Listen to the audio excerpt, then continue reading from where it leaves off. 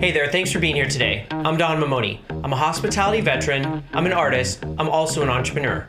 Today we're going to talk about customer service. First, we're going to define customer service. Next, we're going to talk about why it's so important to your business. And lastly, I'm going to share with you my 5-step framework for creating an exceptional customer experience and one bonus tip that's going to elevate your brand and set you apart from the competition.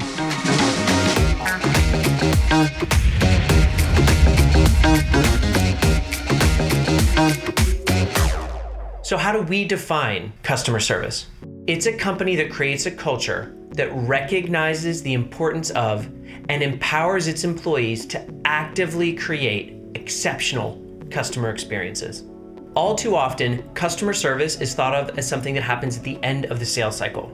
You've got branding, marketing, sales, and then customer service. When in actuality, we want people to start having exceptional client experiences from the very beginning.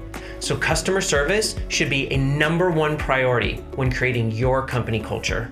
When we start talking about the specific benefits of creating exceptional client experiences, one of the first things that comes to mind is differentiation.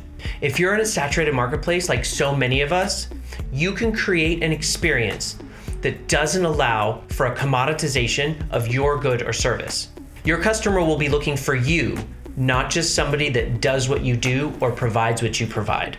Next, I think about reputation. If you're providing exceptional customer service and your reputation reflects as such, your customer's coming to you already at the next level of sales. They already want to do business with you. And lastly, pricing. If you offer great customer service, you're going to be able to increase your margins because we've found people are willing to pay for that exceptional experience you're creating.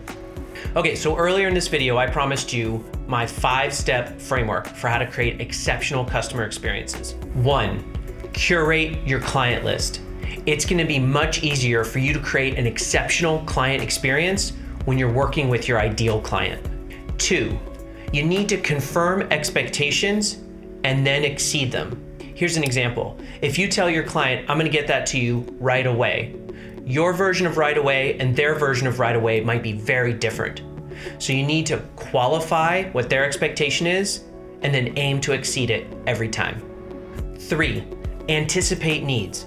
You're the expert in your field, not your client. If you can be proactive rather than reactive, they're going to be able to look to you and you'll be the leader that they need. 4, go the extra mile for your client. Do everything you said you were going to do and make every effort to do just a little bit more. 5, your client is always your client, not just when you're doing immediate business with them. Establish a relationship with that client, check in with them frequently, even when you're not actively working on a project. They're really going to appreciate it. Okay, here's that bonus tip I promised you.